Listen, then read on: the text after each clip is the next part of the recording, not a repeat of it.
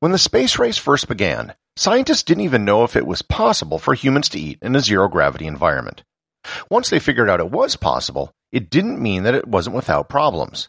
There was a host of issues with eating in a zero-G environment that had to be overcome. Some foods were able to be made edible in space, and some never were. Learn more about what astronauts eat in space and how they do it on this episode of Everything Everywhere Daily.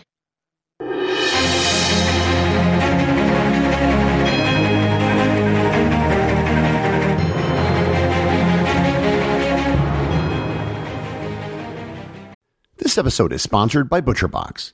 Summer is right around the corner, and that means cookouts. No matter what your preferred food is for a cookout or a barbecue, ButcherBox can help you make it the best.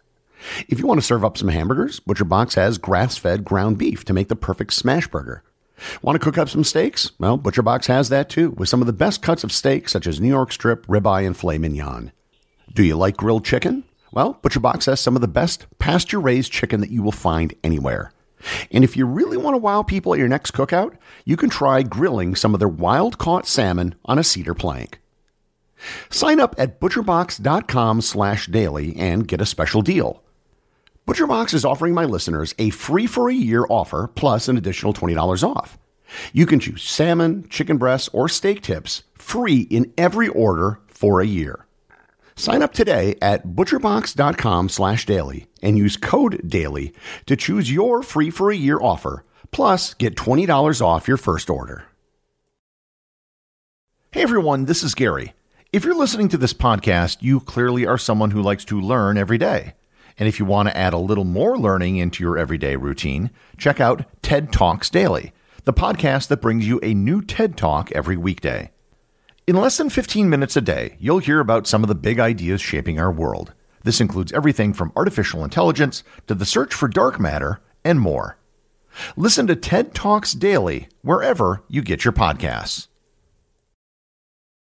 I wanted to let all of you know that the 1-year anniversary of this podcast is coming up on July 1st. In celebration, I'd like to do a special episode and answer all of your questions. If you have questions about past episodes, future episodes, how I produce the show, or questions about me personally, I'd be happy to answer them. Feel free to send me any questions you might have via direct message on Twitter or Instagram. I check those regularly. Likewise, you can also ask on the Discord server, or you can send me a direct email at gary@everything-everywhere.com.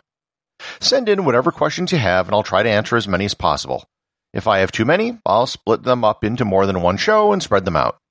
You can find my email address and all the links I mentioned in my social media accounts in the show notes. As I noted in the introduction, it wasn't even known at first if it was possible to eat in a zero-gravity environment. Chewing, swallowing, and digestion all follow a downward path, which is helped, at least in part, by gravity.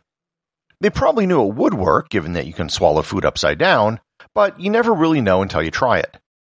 The plan they came up with for the very first space travelers was pureed food, which was put in the equivalent of toothpaste tubes.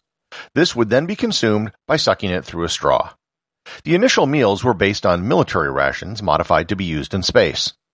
Oddly enough, the Soviets and the Americans, who were not sharing any information with each other, initially came to the same conclusion for the problem of eating in space. When Yuri Gagarin first went into space, he had 2 tubes of pureed meat and 1 tube of chocolate sauce. The first 2 American space flights were suborbital and only lasted 15 minutes, so the astronauts didn't bother eating anything.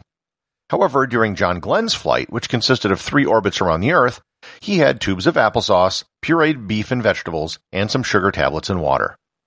What the Americans and the Soviets both discovered independently was that humans can in fact eat and digest in space. When the Soviets sent their second cosmonaut into space, they discovered something new. German Titov became the first person to vomit in space. Now called space adaptation sickness, it's a form of motion sickness which affects almost 75% of everyone who goes into orbit. While you can eat in space, that doesn't necessarily mean that you can keep everything down in space. As the Mercury program flights became longer, they tried eating more types of food. In particular, in addition to the pureed foods, they tried dehydrated powders. This was the period that gave us Tang, which was actually developed back in 1957. The reviews by the Mercury astronauts of the food they were given weren't good. For starters, freeze-dried foods proved difficult to rehydrate in a zero-G environment, And most importantly, the food didn't taste very good. In the first Gemini mission, Gemini 3, John Young snuck a corned beef sandwich on the flight because it was the favorite sandwich of the mission commander, Gus Grissom. This was totally in violation of the mission protocols, and it was done in secret. This was actually a bigger deal than it might seem, and illustrates one of the reasons why astronauts were given the equivalent of baby food to eat. Bread has crumbs. Crumbs in space can float all over the cabin and get inside sensitive electronics, and potentially cause a short circuit. They ended up not eating the sandwich and got chewed out when they got back to Earth. One of the biggest developments during the Gemini program was the creation of freeze-dried foods. Freeze-drying is actually a great way to preserve food, even if the process is a bit involved. As the name suggests, freeze-drying involves bringing the food to below freezing, then exposing it to a vacuum. The water in the food sublimates, which means it goes directly from a solid to a gas. The Apollo mission saw further development in space food. They introduced the spoon bowl system where astronauts could eat out of a Ziploc bag with a spoon. Also called wet packs, the moisture was contained in the bag and the food didn't have to be rehydrated. They also created a way for food to be rehydrated with both hot and cold water. Previously, everything was done with only cold water. Despite the improvements, the Apollo program food still wasn't great. The longest mission was only 12 days, which is short enough to just suffer through with standard astronaut fare. All of the Apollo astronauts lost weight, and their dietitians realized that they weren't consuming enough calories. The Skylab program involved much longer stays in space, up to 3 months. This would be far longer than any previous American space missions, and the issues of nutrition and taste became even more important. For extremely long missions, the psychological well-being would be improved by a greater variety of foods. One of the things they did on Skylab was introduce a refrigerator and a freezer. For the first time, that allowed for perishable food in space. Previously, everything had to be shelf-stable. Skylab also had a dedicated kitchen and dining area. The number of types of food available to Skylab astronauts were dramatically larger than in previous programs.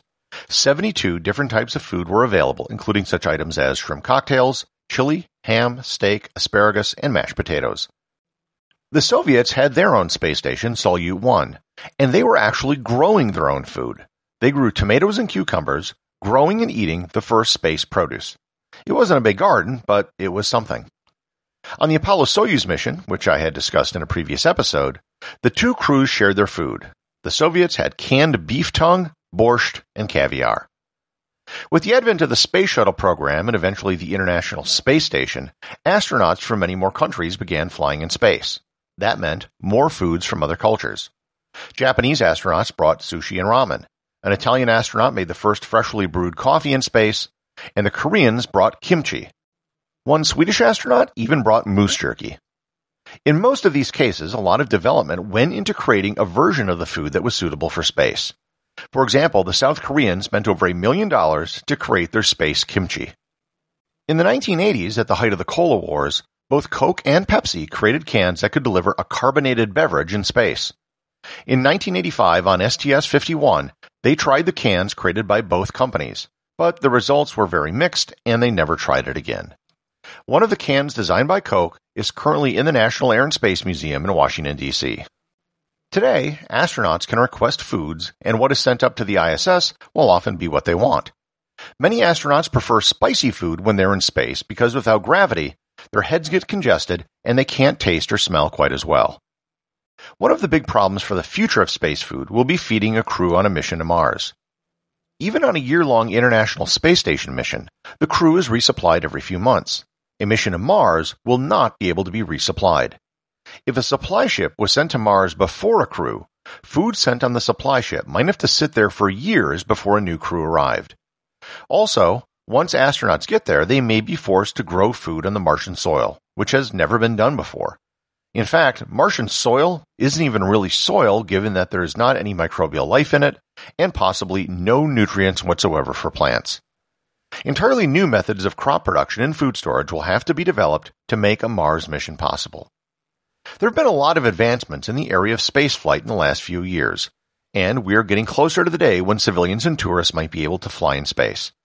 When that day happens, you too might be able to have some freeze-dried ice cream or canned beef tongue in zero gravity.